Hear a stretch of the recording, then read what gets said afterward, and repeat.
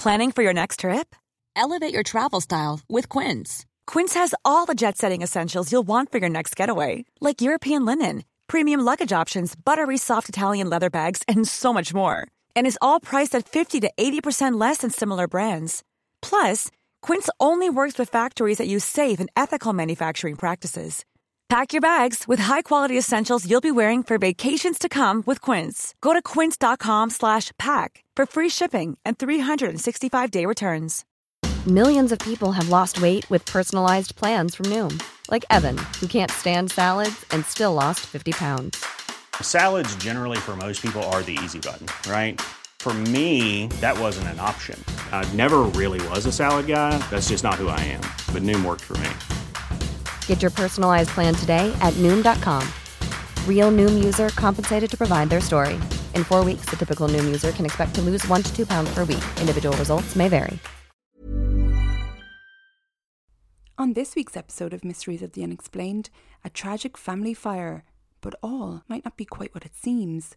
Will tries very hard to think of one interesting thing about himself, and Danny comes up with an inventive new money-making scheme. This is Mysteries of the Unexplained.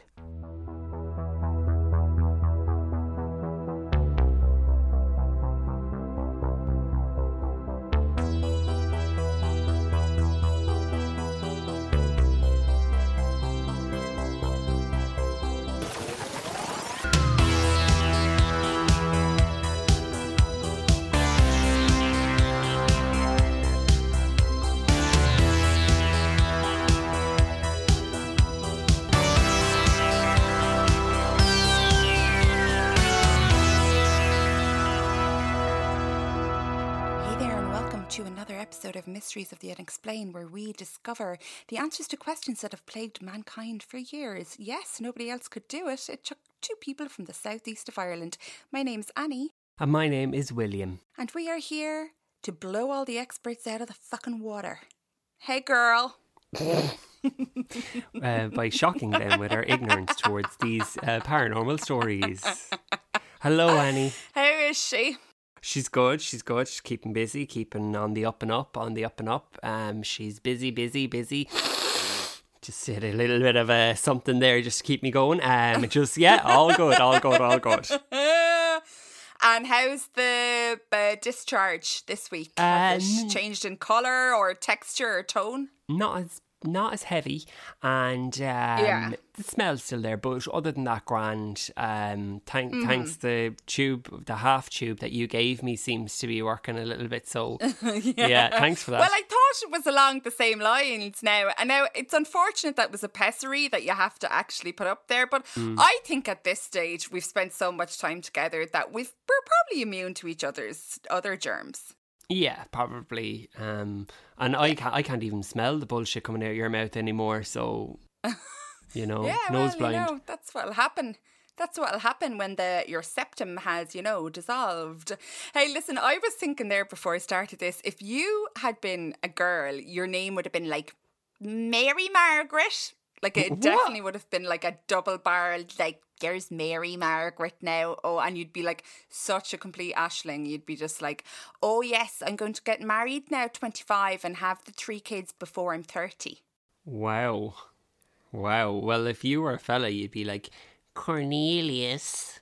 Do you know, like, here comes Cornelius. He likes chasing cars and collecting vintage crisp bags.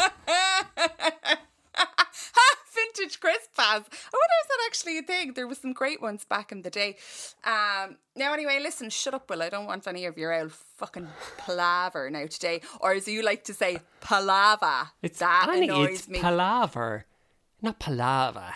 Get it together, Mary. Get it together. You little shit. You have been saying palaver for about 25 years. Palaver, Annie.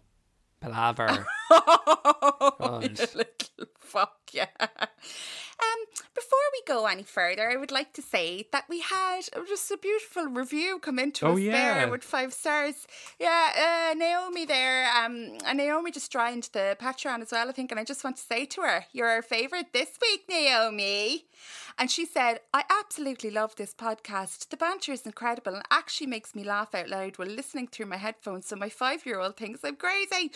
You two are amazing. I binged Motu and had to sign up to Patreon. Oh, she did. That is Naomi. Just to binge of all of What to Fuck Book, which was the worst name for a podcast ever.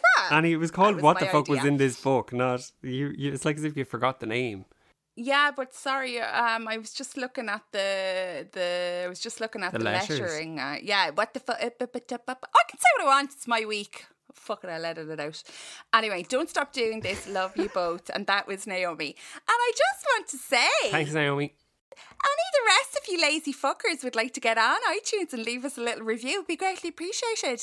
You know, just get the little fingers out, tippy tap, type 5 stars. It'll take you 10 seconds, lads. I love the way over the weeks it's getting more and more aggressive that you're asking for reviews. Start threatening people. I'm not mugging you. I'm just Like a certain asking you for some love. Oh, like a certain podcaster. Like a certain podcaster that bollocks his listeners. But sure, anyway, that's for another episode. We love to look at this. We won't say any names because it would be the type to come back and slap you with a lawsuit. But we're like, oh my God, look what they did this week. Oh my God, look what they're threatening this week. Now, I'd just like to say that my gentle prods won't turn into threats. Yes. They will. Oh, yes, okay. It's getting there. I think you're a little bit salty because the GoFundMe that we started for your bun has only reached 2 cents. And somebody had actually asked for the tally during the week on Facebook and I gave it to them and they were like, I think I think you're a bit salty over that. But listen, maybe I'm completely wrong. Anyway, this week I have an amazing story for you guys. It's actually... She was correct. Show me the receipt. I don't need any fucking bun, okay? My hair is living its best life during lockdown. I'm after growing inches. Roisin, will you get that tumbleweed sound effect up for me for editing this week? Thanks, love. You're a doll. I love that bun on you. Fuck this. I'm just going to get this over with. Roisin. Yeah, your bun is lovely. Could you press the music? Could you put on the music there? You're after putting on a few COVID pounds as well, aren't you? Oh, yeah. Oh my God. Yeah, if your finger can still depress the button there, if it's not too wide. Thank you. Oh. The disappearance of the Soder children. George and Jenny Soder. Oh, I always get this thing when I go to read that I'm not recording. I'm recording. George and Jenny Soder were a well-respected, solidly middle-class couple. Italian immigrants both, they had built a wonderful life together in the New World. George and Jenny had 10 children between 1923 and 1943. The rapidly growing family moved to Fayetteville, West Virginia. The little Appalachian town had a small but active Italian immigrant population. The Soders quickly became one of the most respected families in the community. George was admired as a responsible and devoted father to his brood. He wasn't afraid to share his opinions, but in one area he was curiously silent. He avoided any talk of his past in the old country and never discussed where he chose to leave old Italy. On Christmas Eve 1945, the Soder children opened their presents. 9 of the 10 children were still at home. One boy was serving in the army, but as World War II had ended that August, he was now safe from harm. George and 2 of the boys, John and George Jr., went to bed early. The 2 boys helped their father in his trucking business. The other children were far too keyed up to sleep. They finally went to bed around 10 p.m. to dream of more Christmas cheer in the morning. Jenny took 2-year-old Sylvia, the youngest child, to her bedroom and put her down in her crib for the night. Then Jenny too went to bed. At around 12:30, the phone in George's office rang. Jenny woke up and went to answer it before the shrill noise woke the household. An unfamiliar female voice was on the other end of the line. There seemed to be a party going on wherever she was. Jenny could hear raucous music in the background and the clink of glasses. Jenny sleepily told the woman she had the wrong number and hung up. On her way back to bed, Jenny noticed that the downstairs lights were on, the curtains were open, and the front door was unlocked. She put everything to rights. Marion was asleep on the couch in the living room, and Jenny assumed the other children were all tucked up in their beds upstairs. She went back to bed. As she was drifting off to sleep, she heard one loud, sharp bang on the roof and a rolling noise. It sounded like something had hit the peak of the roof and rolled down to the gutter. Jenny listened carefully, but no other noise came to her waiting ears. Her eyes closed and she fell asleep listening to the baby's soft breathing. An hour later, Jenny woke again, this time with the sense that something was terribly wrong. Then she realised that heavy smoke was curling into the room. She snatched Sylvia from her crib and hurried out of the bedroom, shouting for George. George met her out on the front lawn. John and George Jr. were also there, singed but safe. They shared an upstairs bedroom and had made their way downstairs through the growing flames, at the cost of only some singed hair. Marion, who had been asleep on the couch, was safely outside too. But the roll call was dreadfully incomplete. 5 children, Morris, Martha, Lewis, Jenny and Betty, were still in the house. The middle children shared 2 bedrooms on either end of the upstairs hallway, rooms that were separated by a staircase, and that staircase was now engulfed in flames.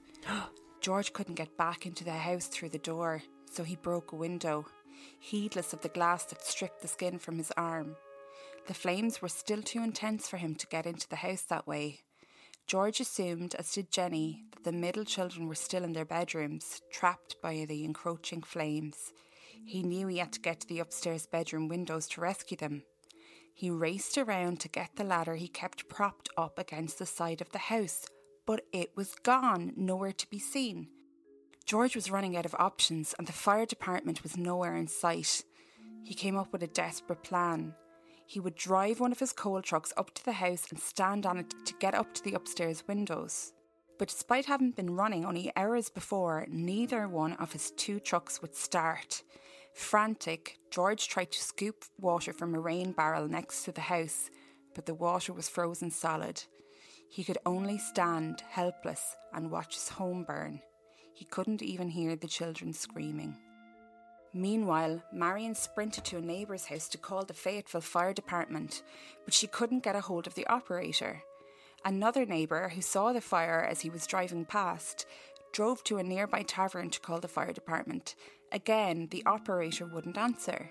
Seething with frustration, the neighbour hopped back into his truck and drove into town. He woke Fire Chief F.J. Morris and told him that the Soder home was on fire and that there were children stuck inside. The chief didn't know how to drive the fire truck, so he raised the alarm by using the fire department's phone tree. He called one fireman, who called another, and so on. The fire department was only 2.5 miles from the Soder home, but the truck didn't get there until 8 a.m. Christmas morning. By then, the house was nothing but a charred, smoking hole in the ground. The Soder's home had been destroyed in less than 45 minutes. George and Jenny were beyond devastated. The distraught parents assumed that 5 of their children had died in the fire. By 10 a.m, Chief Morris had finished his investigation of the ruins. He hadn't found any human remains, but he assured the Soders that the fire had been hot enough to incinerate the bodies. He told the grieving parents to leave the site untouched in case the fire department needed to investigate further. George waited for 4 days, but Morris didn't return. George covered the rubble in the basement with 5 feet of dirt, intending to plan a memorial garden for his lost children. On December 30th, 1945, the coroner's office issued 5 death certificates. They all gave fire or suffocation as a cause of death.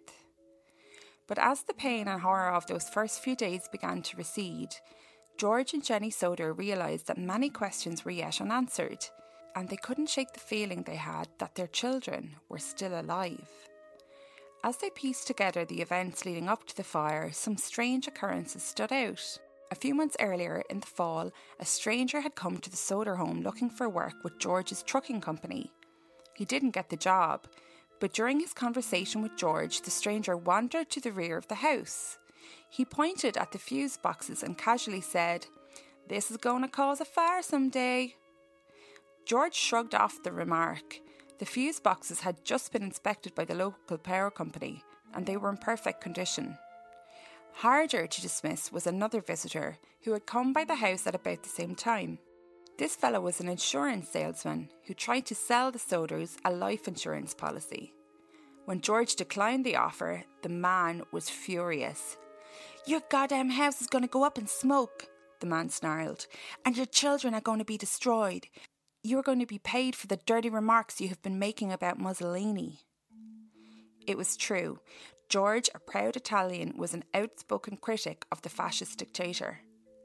And just before Christmas, the older Soder sons had noticed a car parked along the highway. A man sitting in the car had been watching the younger children with unusual intensity as they came home from school. More questions arose with later investigation. The official cause of the fire was faulty wiring, but Jenny had seen lights on downstairs just an hour before the fire started. A telephone repairman showed the Soders something interesting. Their phone lines had not been burned through, but rather had been cut, 14 feet off the ground and 2 feet from the utility pole. The ladder that was usually kept leaning against the house that was missing when George tried to rescue his children was found in a ravine near the house, and a man was accused of stealing a block and tackle from the Soder property during the fire. Equipment that could easily have been used to dismantle the Soder company trucks and stop them working. Later, toddler Sylvia found a hard green rubber object in the yard. Jenny remembered the bang on the roof and the rolling around. George identified it as a napalm pineapple bomb, and it seemed to the Soders that this could explain the fire that had consumed their house from the roof downwards. Most frustrating of all was the lack of physical evidence of the children's deaths. Jenny, especially, just couldn't wrap her mind around it. How could 5 children perish in a fire and leave behind no bones at all? Out of curiosity, Jenny began to experiment. She burned bones from the family's dinner table, chicken bones, pork chop bones, even the joint from a beef roast, and the results were always the same. The fire never consumed the bones entirely. Jenny put the question to an employee at a crematorium, who confirmed even when a body is cremated on purpose, burned for 2 hours at a constant 2,000 degrees, there are still charred bones left behind. The Soder house fire was intense, but it raged fiercely for half an hour or so. It only took 45 minutes to burn to the ground. Also, Jenny had found household appliances in the basement rubble. The metal was charged, but they were still very much identifiable. To add to the mystery, people began coming forward with possible sightings of the children. A woman claimed she saw the missing children in a passing car while the house was still burning. Another woman who ran a tourist rest area between Fayetteville and Charleston said she saw the children the morning after the fire. She told police that she served them breakfast and that she had noticed a car with Florida plates in the rest stop parking lot. More tantalising hearsay came from Charleston, about 50 miles west of Fayetteville. A woman who worked at a hotel there saw pictures of the missing children in the newspaper. She came forward to say that she had seen 4 of the 5 kids a week after the fire. In her statement, she said, "The children were accompanied by 2 women and 2 men, all of Italian extraction. I do not remember the exact date. However, the entire party did register at the hotel and stayed in a large room with several beds. They registered about midnight. I tried to talk to the children in a friendly manner, but the men appeared hostile and refused to allow me to talk to these children. One of the men looked at me in a hostile manner. He turned around and began talking rapidly in Italian. Immediately, the whole party stopped talking to me. I sensed that I was being frozen out, and I said nothing more. It was so strange. They left early the next morning." In 1947, George and Jenny asked the FBI for help. They received a personal letter from J. Edgar Hoover, but his reply was not encouraging. He wrote that this seemed to be a local case and it was not within the FBI's jurisdiction. A few FBI agents said they'd be willing to help the case if they could get permission from local authorities, but the Fayetteville Police and Fire Departments both refused the offer of federal help. The Soders hired private investigator C.C. Tinsley. C.C. Tinsley! That's a great drag name. Who turned up some very interesting facts. He found the insurance salesman who had threatened George Soder was also on the coroner's jury that ruled the fire accidental. That was intriguing, but Tinsley wasn't finished. He heard some interesting information regarding Fire Chief F.J. Morris from a minister in town. Morris had claimed that no human remains had been found at the site of the fire, but he let it slip to the minister that he'd found a heart in the ashes. He said he'd hid it in a dynamite box and buried it at the scene. This egregious act got Tinsley's attention immediately. He confronted Morris and persuaded him to return to the site and dig up the box. Morris did, with Tinsley at his side. They took it to a funeral director who found that it was not a heart at all. In fact, it wasn't even human. It was simply a chunk of beef liver. Later, the Soders heard rumours that Morris had been desperate to find any remains at the site, or even plant them, thinking that this would placate the grieving parents and get them off his back. Weird. Very weird. I just fucked a bit of liver in a dynamite box and buried it there. If you did, you're an awful, awful man. So what are you thinking at this stage? Like, we have a little bit more investigation that's going to come to light, but, like, what is standing out to you? It's very bizarre. Like, I feel like that they obviously were removed from the house or something. Like, they don't seem to have been there. Like, if the house only raged for half an hour, I think you said. So, yeah, you would have some sort of remains of their body and they're, like a lot of remains. No? I don't know. I'm not a fire but that's what person. Are you not working for the Wexford County Council? No, Fire I only Department? did it for a weekend, and then I said it wasn't for me. I handed in my notice, but yeah, no. Because when you tried to climb weird. up the ladder, actually, you were so tall and gangly that you actually got caught in the ladder, and then they actually had to bring you and the ladder to hospital and extricate you from the ladder. So it kind of turned into an emergency all of its own. Yeah, but I got further than you because you gave your CV in and then they rang you and said, rejected! So, it was like, I like fire trucks. So, I like firemen and fire trucks. Whoop, whoop, whoop, whoop. Yeah, I don't know. It seems to be pretty obvious that they weren't in the house and that they were removed or ran away or kidnapped. No? Yeah, like when I started reading this story, I was like, oh, it's just parents that are like, that were so, even actually the first time I kind of read it through, I was like, oh, these are just parents that are really devastated. And of course, you'd want to think that there was a chance that your kids were alive. But then I was like, oh no, wait now. When I read more about it, because I remember from doing our spontaneous human combustion episodes, which were like so good, by the way, guys. They were so good. But like humans don't burn that way, like unless you're, sorry for the gross imagery, but like unless it's a huge degree of heat and it would need to be for hours and hours and hours, like the crematorium guy was saying. And at that, like, there would be remains left, and of 5 individuals, yeah, there would be remains left. Well, we shall continue on and see what CC Tinsley is going to say, which is so going to be my drag name if my dream ever comes true. Okay. In 1949, Tinsley and the Soders, along with Washington DC pathologist Oscar B. Hunter, did a thorough excavation of the fire scene. The search uncovered several small objects, coins, a partially burnt dictionary, and several shards of bone. Hunter sent the bones to the Smithsonian Institution for further examination. Their report determined that the bones represented 4 lumbar vertebrae from one individual who was at least 16 or 17 years old, but no older than 23. Again, this made no sense. The oldest missing child was Morris, who was only 14 at the time of the fire. The report said it was possible but not probable that the bones of a 14-year-old boy could show the maturation of a 16-year-old. To further complicate things, the bones showed no signs that they'd ever been exposed to fire. Whoever wrote the report even found it strange that in a situation where searchers expected to find evidence of 5 bodies, the only sign of any remains were 4 vertebrae. The report concluded that the bones were probably in the fill dirt that George had bulldozed over the burnt-out basement to create a memorial garden. Tinsley later managed to trace the bones to a cemetery in Mount Hope, West Virginia. What bones from an unidentified grave were doing in the dirt at the Soder home was just another part of the mystery. The case of the missing...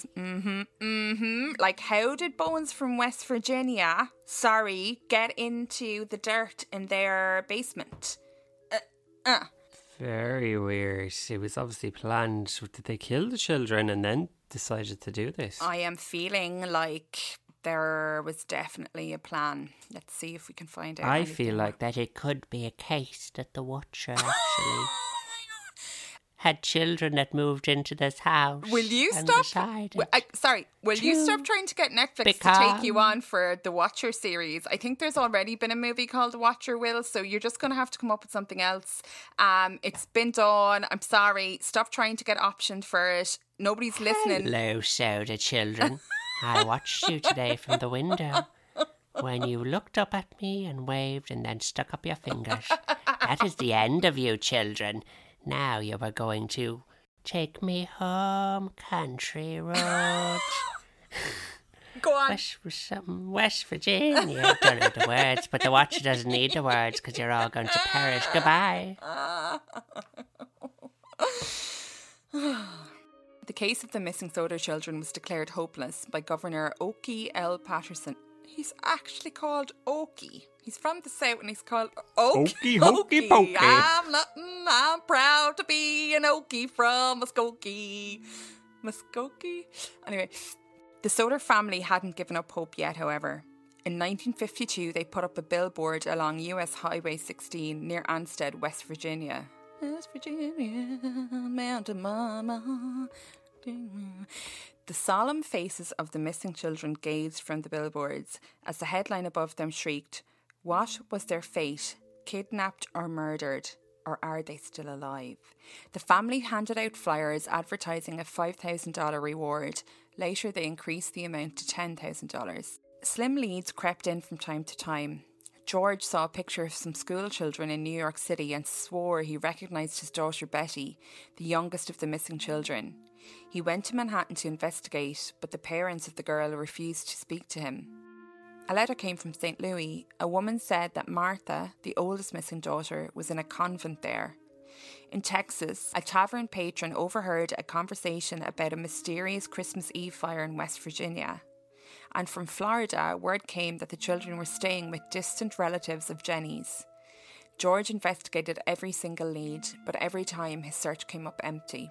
Then, in 1968, over 20 years after the fire, an envelope arrived in the mail. It was addressed only to Jenny. It bore a Kentucky postmark, but no return address. Jenny opened the mysterious envelope. Inside was a photograph of a dark-haired, dark-eyed young man in his mid-20s. Jenny turned the photograph over with trembling fingers. On the back was a cryptic note. Louis Sodor, I love brother Frankie.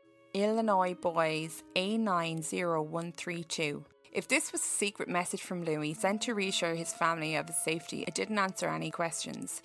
But the young man in the picture bore an undeniable resemblance to Louis Sodor, who was only 9 years old at the time of the fire. George and Jenny hired another detective and sent him off to Kentucky to investigate. They never heard back from the man. Nevertheless, they added the picture of the handsome young man to the billboard on US Highway 16, and they enlarged the photo and hung it over the fireplace. The boy did so look like Louis, and if there was even a chance it was him, now they had a tenuous connection with one of their missing children. Every single clue pointed to the 5 Sodor children having survived the fire. All the evidence shouted that they were still alive and out there in the world somewhere. But where?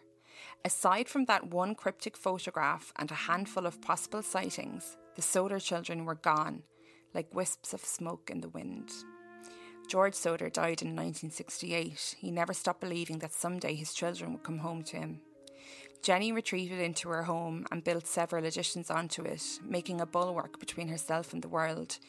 She wore the black of mourning from the day after the fire until her own death in 1989. After Jenny's passing, the family took the billboard down. By that time, there was really no use in leaving it up any longer. The last Sodor child, Sylvia, is now in her early 70s. She still keeps tabs on any possible news about her missing siblings. There are no ghosts in this story, only a deep and abiding mystery. There are no ghosts, only 2 grieving parents who lost half their family in one terrifying night. There are no ghosts unless you count the 5 young faces that kept watch from that billboard for so many lonely years, their solemn gazes staring down the West Virginia highway. There are no ghosts, only questions. Fan. Very peculiar. Very weird. Very sad story. I know. Isn't that one of those ones that just leaves you like, but there has to be, like, what? And then the poor parents just never ever know. But I completely think that they were still alive. Like, I don't think that they died in the fire. No, it sounds like they were kidnapped and the fire started to cover their kidnapping. Yeah, they said that they might. So the dad, they had left Italy, and the dad was very anti-regime, and Mussolini came into power when they were still young people and they were living in the States. And they said that he was maybe there's some people thought that he might have been part of the revolution, part of people that were aggregating for change in Italy, through the American system. And if so, he would have been keeping it really quiet, because there were hitmen that would take you out for that kind of a thing. And it was really strange that an insurance man came to his house and said that about the kids, that why would an insurance guy say that you're going to die for your teachings against Mussolini? It was really strange. But apart from any of the, I guess it's all circumstantial stuff, but the phone lines were cut. No help came from, it seemed like no help purposefully came from the fire department, somebody had bought them off or something, because they didn't answer the phone. And then the chief of police didn't know how to drive, the chief of the fire department didn't know how to drive the truck. Listen, we're not all good at everything, Annie. He was like, I can't drive. You're not good at tying your shoelaces. You have to wear Velcro, but I am really good at shoelaces. So, you can't. Some people are better at some things, but it all evens out because we're all the same. We're all equal. We're all equal, but I'm better. Very sad story. And if they have died, rest in peace. If they were kidnapped, hopefully they had a nice life. If they yeah, I'd say they had a great old time after being kidnapped. Oh, brilliant. Yeah, but maybe they were sold as orphans and for money or something. Is that what happened to you? Yeah. Oh God, very I just love ringing you on a Wednesday just to bring you down for the rest of the week, just in case you were thinking that the week was looking on the up and up. Thanks. And everything was getting better, and now you'll have to go and take some of your medication. Thanks for that. It's definitely after pepping me up this week now, that story of the children that were never found. Good. Like to keep you in your place. Very, but wait. weird. This might cheer you.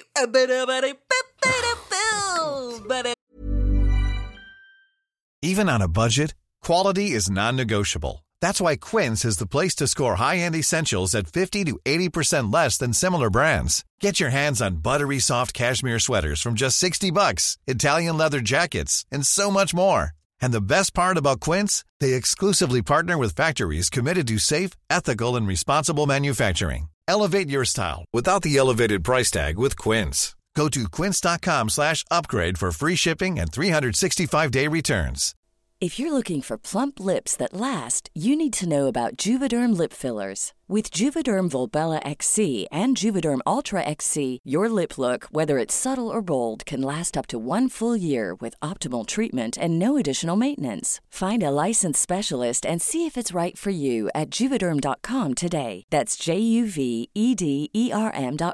Add fullness to lips in adults over 21 with Juvederm Volbella XC or Juvederm Ultra XC. Do not use if you have severe allergies or a history of severe allergic reactions, or if you're allergic to lidocaine or the proteins used in Juvederm. Tell your doctor if you have a history of scarring or taking medicines that decrease the body's immune response or that can prolong bleeding. Common side effects include injection site redness, swelling, pain, tenderness, firmness, lumps, bumps, bruising, discoloration, or itching. As with all fillers, there's a rare risk of unintentional injection into a blood vessel, which can cause vision abnormalities, blindness, stroke, temporary scabs, or scarring. For full, important safety information, visit Juvederm.com. Hiring for your small business? If you're not looking for professionals on LinkedIn, you're looking in the wrong place. That's like looking for your car keys in a fish tank. LinkedIn helps you hire professionals you can't find anywhere else, even those who aren't actively searching for a new job but might be open to the perfect role. In a given month, over 70% of LinkedIn users don't even visit other leading job sites. So start looking in the right place. With LinkedIn, you can hire professionals like a professional. Post your free job on linkedin.com/people today. Since 2013, Bombas has donated over 100 million socks, underwear, and T-shirts to those facing homelessness. If we counted those on air, this ad would last over 1,157 days. But if we counted the time it takes to make a donation possible, it would take just a few clicks. Because every time you make a purchase, Bombas donates an item to someone who needs it.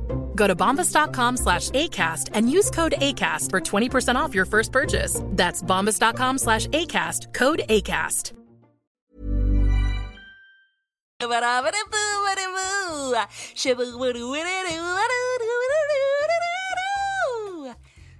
Ask Willie anything. That's me. At least I remembered it was your name of the song this week. Oh my God, we've had once again an overwhelming reaction to my call out there for people. If people don't know what this accent is, this is like a G4 accent. This is the poshest accent you can have in Ireland. Kind of a little bit like Vogue, and I'm just going to read everything out like Vogue. No, I won't. Oh, yeah. Because I sound like an arsehole. Oh my God. Will, are you ready for this? Now, you're just going to have to answer each question like openly and honestly, because people are trying to get to know you. You got to take down that wall, William. Take down the wall. Okay, well, I will try my best, and hopefully I will do you all justice there. Okay. Here we go. If you could replace the star of any movie, who would it be and which movie? That question comes in from Alison Scott. Hey girl, thank you. Oh, thank you. Thank you. Good question. It's hard to know. I think... Well, I watched Prometheus last night again. I probably would have replaced Charlize Theron because I thought she kind of just didn't really fit that film. I don't know. I think I probably would have put her in with, put somebody else in there a bit harder. I know she was acting hard, but I don't think she came across as. I don't know. I didn't like her in that film. I don't know who. Is she too Is she just too beautiful sometimes? And then she just you can't. She's not really believable in a real job, even if it is the captain of. Was she the captain of that ship? She's from that Whaling Corporation, your man's daughter, wasn't it? But yes, maybe I don't know. yes. I think maybe she was cast in the wrong role. Maybe if she had been the other one, the doctor one, the Elizabeth Shaw, maybe it would have been better actually. Yeah. And that other one was that because the role that they gave her was a bit kind of secondary or something. And she's a big movie star. You'd expect her to be more main, and it probably would have fit better. Nobody puts Charlize in the corner. No, she can't be in the corner of a movie. She's so. I used to be obsessed when I was a kid. I was just she is the most beautiful woman in the world. Yeah, so I think that's my answer, Alison. You model your drag on Charlize, don't you? It's none of your business, Annie. To be honest with you, none of your business at all. You know. Karen Hobart says, would you ever pose for Annie to paint your portrait? Thanks, Karen. I have done actually in the past. Remember? You have done actually, yeah. I did do a portrait of you, yeah. I left it up at that house in Dublin. It was actually rather beautiful. I think I was actually quite generous to him. I'll see if I can find a picture of it anywhere. Did you burn it or something? No, I threw it out with the trash. I'm not even messing. David Mill says, second to Alison's question, which Hollywood actor would play you and who would play Annie in Mysteries of the Unexplained Movie, which I just actually just realised for the first time ever is the most amazing idea. But yes, it's your question. It is. Thanks, David. For me, it would have to be Jamie Dornan because he looks like me. He looks like me a lot. And for Annie, I'd say Olivia Colman. Or why are you laughing at that for? She's good. She looks like you. Or else Peaches. What's her name? Peaches, even though she's not an actress. Peaches Geldof. Peaches Geldof is dead. Oh my God, did she die? Yeah, like 10 years ago. Oh, I was wondering why she hadn't been around. Oh, rest in peace. Oh God, rest in peace. She died of like a heroin overdose like 10 years ago. Listen, Olivia Colman is a wonderful, beautiful actor, 20 years older than me, and wouldn't be on the same hotness level as Jamie Dornan, but sure, whatever you think yourself, will you live in your own delusional little world. David Mills also says, would you ever consider doing a real-life ghost cryptid alien hunt for the podcast? Yeah, I definitely would, but Annie wouldn't because she'd be a nervous wreck. And she'd be like, and ruin it. But I would. So, David, if you want to do it with me, that's no problem. Yeah, I can organise it. Yeah, no problem. I'd say David would love to do it with you. Alexis Maloney. And actually, before I go on, I did get in contact with one of the most haunted places in Ireland last year for Halloween and asked them could we go there, and they didn't get back to us. So when we're big and famous, you know who you are and we won't be asking you again. Alexis Maloney says, would you rather be forced to dance every time you heard music or be forced to sing along to any song you heard? That's a tough one now. Probably the sing along to any song, forced to sing along to any song you heard, because the dancing now, oh jeez, that wouldn't be the best, I'd say. Well, yours is Cat, I know that. I've seen it firsthand. I've seen you trying to work it in the George of a Saturday night with your Victoria Beckham one finger dance. It didn't get a lot of traction. No, it was short-lived like her career. But now I'm more kind of, you know, the hum and the singing along. So I suppose that answers your question, Alexis. Thank you. Alison says, what is an utterly random fact about you? Mine is that I was one of the kids on an 80s game show called Child's Play on ITV. It sounds kind of creepy. We had to film clues and the adults taking part to guess what we were talking about. Well, Alison, we never knew that we had a famous person listening to us, and thanks so much. And if you know about anybody in the BBC or the ITV even, just give us an old shout there. Is there anything randomly interesting about you? Well, you know. I don't know, I don't have any celebrity thing like that now, Alison. You can't come at me with something as high calibre as that and then ask me if I know anything about it with what. I am the son of a mayor. That's right, I'm the son's mayor. The mayor's son. The mayor of who? Where? What? Of a town's land down here. Do you want to say for anonymity reasons, Annie girl? Do you want my PPS number as well? Jealousy, is it, Annie? The mayor? What? I don't know. Like, I don't have any random fact. A random fact. Like, I can give you facts. Yeah, just try and pick out one thing that's slightly interesting about you that we don't know. I know it's hard. I'm a beekeeper. I'm a beekeeper. You wouldn't know that, maybe. Do you have any weird interests that people might think that you don't have? Oh my God, I just said I'm a beekeeper. I don't think many people knew that about me. What more do you want? You stop pushing me, Annie. Oh, I did an acting course with the Gaiety School of Acting. I did. There you go. At one stage, I wanted to be an actor, and then I just decided not to go down that route. And then at one stage, there was this guy that seemed to be in all the ads on television at one stage, and everybody thought it was me. Yeah. And the place where I worked, they were just like, "You're the guy from that car ad, aren't you?" And I was like, no, I'm actually not. And they were like, you are. You are. Like, strangers were saying this to me. And I was like, no, I'm actually not. But yeah, loads of people say it's like me, but it's not. It is you, isn't it? Okay, see you then. That must be so annoying that people are telling you that you don't know who you are. They know who you are, but you don't know who you are. Carly Swalwell. Hi, Carly. If you could change one thing about Annie, what would it be? Her proximity to me.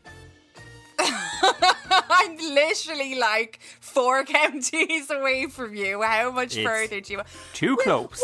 It's still too close. What would you change about me?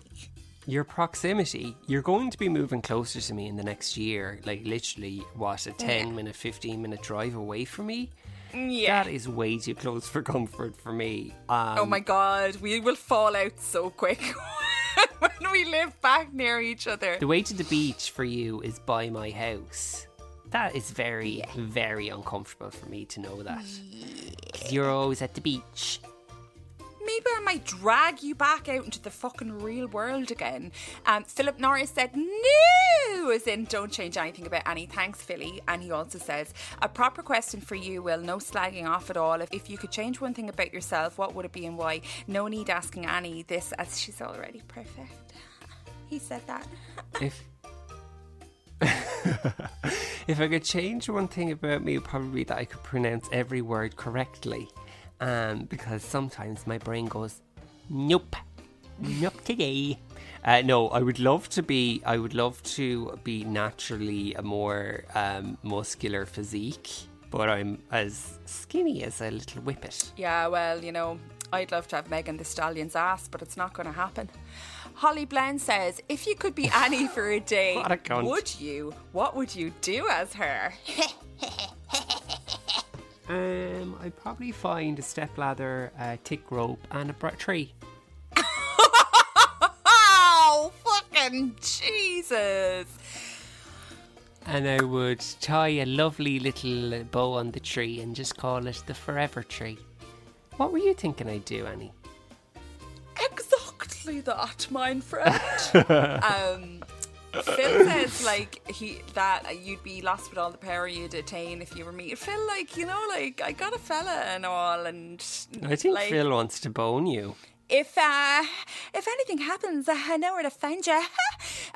And Janique says, serious question now from Janique. You said you suffer from anxiety. I do too. How do you keep it in check? We could write a book on this one, I'd say. Oh, thanks, Janique. Janique. I do suffer from anxiety, yes. And how do I keep it in check? From techniques that I've kind of learnt, a guy that I have been having like little meetings with over the past, couple of months. So he kind of gave me little techniques that I could possibly give to you, Janique, if you want to message me privately, which have helped a lot. That might be super helpful for Janique. And I also obviously seek medical advice before you go out and get these if you want to. Disclaimer. Ashwagandha tablets, I take them. I find them amazing, but they take definitely 2 weeks of consistently taking them before you will see a benefit. So don't just take them for 5 days and be like, these are shy. It took 2 weeks and then I noticed a massive difference. And also I cut out all caffeine out of my diet and noticed a massive change. Yeah, that's it. You were telling me this about the caffeine thing because I'm just a caffeine fucking fanatic and just insane for the coffee. But you were telling me, we've been talking about this, that you couldn't believe the difference when you just stopped having your 1 or 2 cups of coffee a day. That you physically found it's like a huge difference.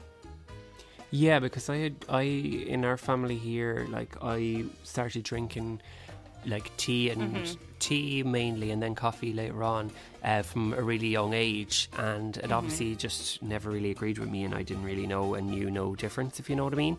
And then I was always a bit of more of a nervous child, and then I only really realised that it was. I actually read an article about caffeine and how it can make anxiety a lot worse.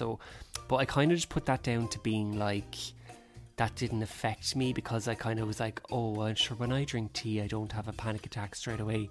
But what I'm talking about is it instills this low level anxiety that kind of then your anxiety panic attacks will start from a higher starting point, so it's harder to bring it down, if that makes sense.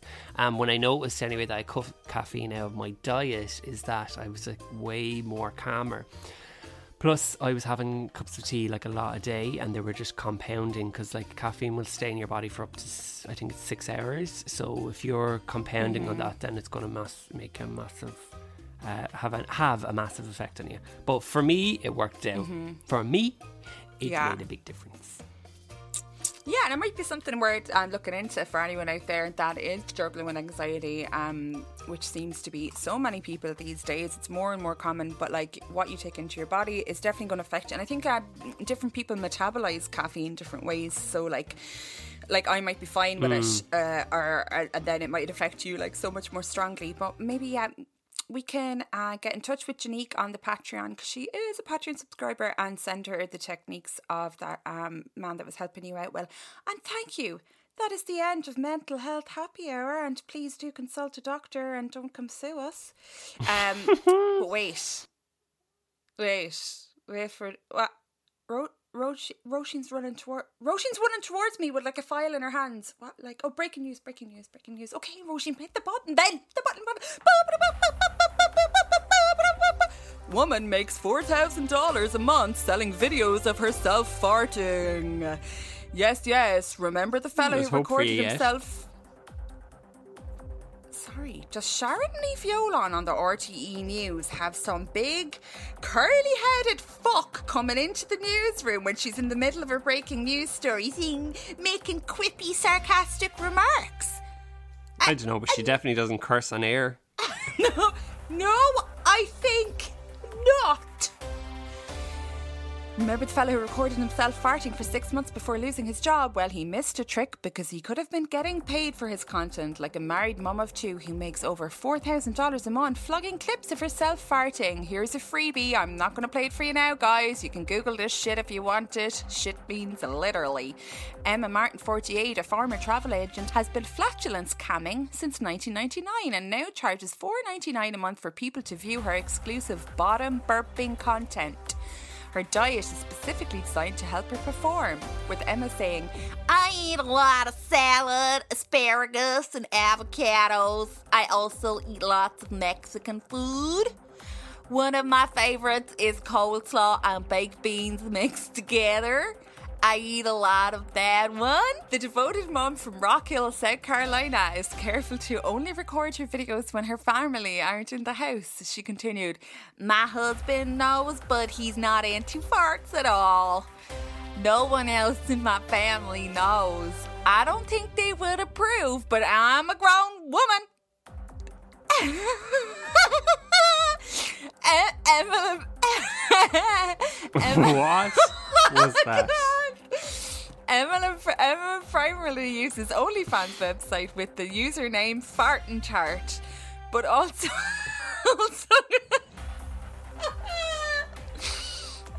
claims her custom-made videos get her more dedicated followers via clips for sale on PayPal. Emma currently has about 300 subscribers on OnlyFans, netting $2,400 from the site each month. Then she makes an extra $1,800 from the custom videos she makes for her top clients. She said, when I heard first about fart fetishes, I was like, ew, what's that? That can't be a fetish, but then I got into it. It's kind of cool. It's a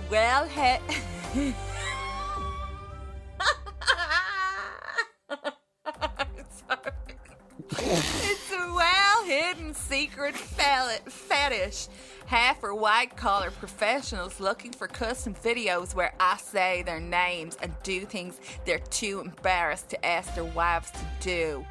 The other half of guys are only in their 20s and just follow me on OnlyFans. I started camming in 1999 while I was working as a travel agent. My first thought was I could buy a webcam and pay for it in a month. I'd be thrilled.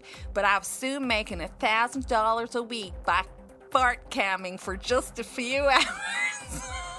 I'm sorry. What is happening?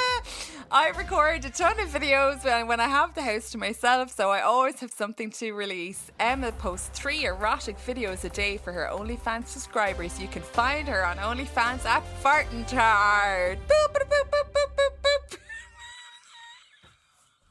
No, that is definitely the worst one we've ever had. Sorry. What the hell? Do you mean it was the the worst is in the best story? You know what I mean. You know both. Holy Lord. That is... Do you think it was the worst as in it's not bizarre? It's bizarre? I think you know what I mean. Damn. What the heck? Well, listen, you can make money doing anything. I'm off setting it up an OnlyFans account because I eat a lot of vegan food, man.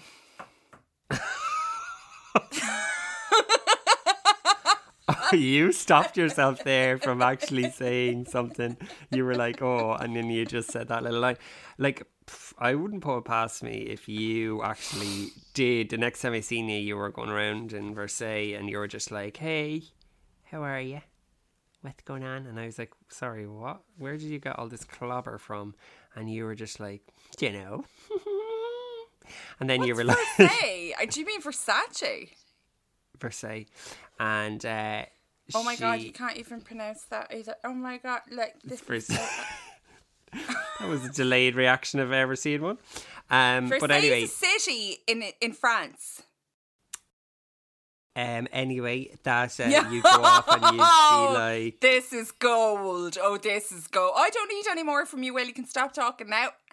Thanks for joining us. Come here for me a minute now. Come here for me for a minute. You sit down in that chair now because I am going to read you to filth, young lady. Do you understand me? I don't need any more from you. I've got everything that I need. Thank you. Thank you. Would you like to tell the people? Are you a girl or a boy? First of all, are you a girl or a boy? Guys, listen, I've just had the crack and really that's all that matters. If you'd like to find us and send us a little Grinds My Gears, which we read out on the Weird Wednesday, Motu Weird Wednesday podcast for the Patreon, then you have to become a Patreon. That's all you're going to have to do about it. And go to patreon.com/Missions of the Next Bed. And if you want to hear about the latest fashions from Versailles, just let me know and I will be able to send you over any information you like about it, about Versailles and Gucci and also Chanel, just any of those. And also my Annie's personal favourite, Orla Keeley.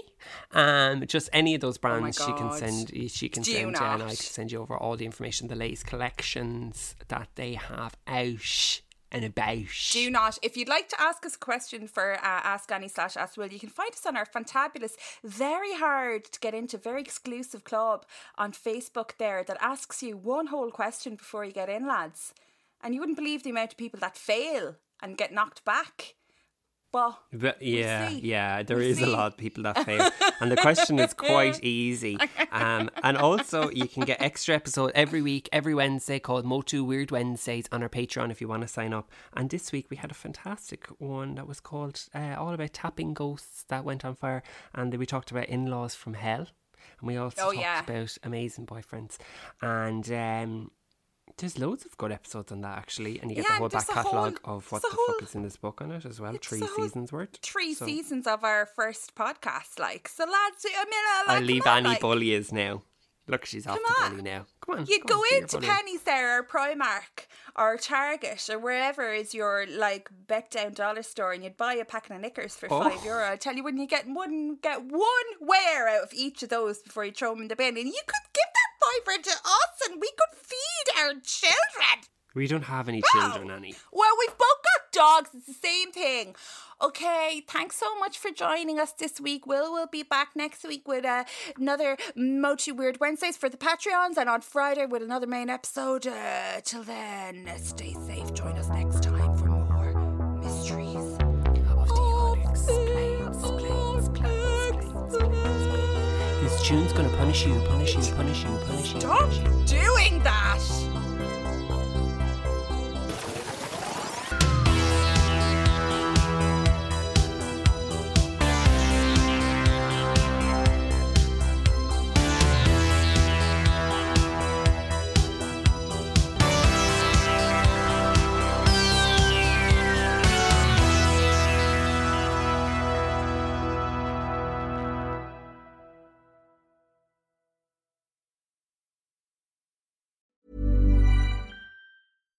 Hi, I'm Daniel, founder of Pretty Litter. Cats and cat owners deserve better than any old-fashioned litter. That's why I teamed up with scientists and veterinarians to create Pretty Litter. Its innovative crystal formula has superior odor control and weighs up to 80% less than clay litter.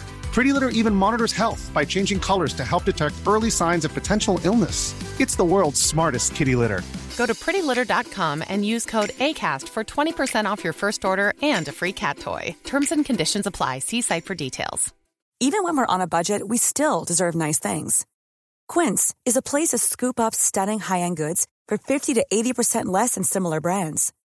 They have buttery soft cashmere sweaters starting at $50, luxurious Italian leather bags, and so much more. Plus, Quince only works with factories that use safe, ethical, and responsible manufacturing.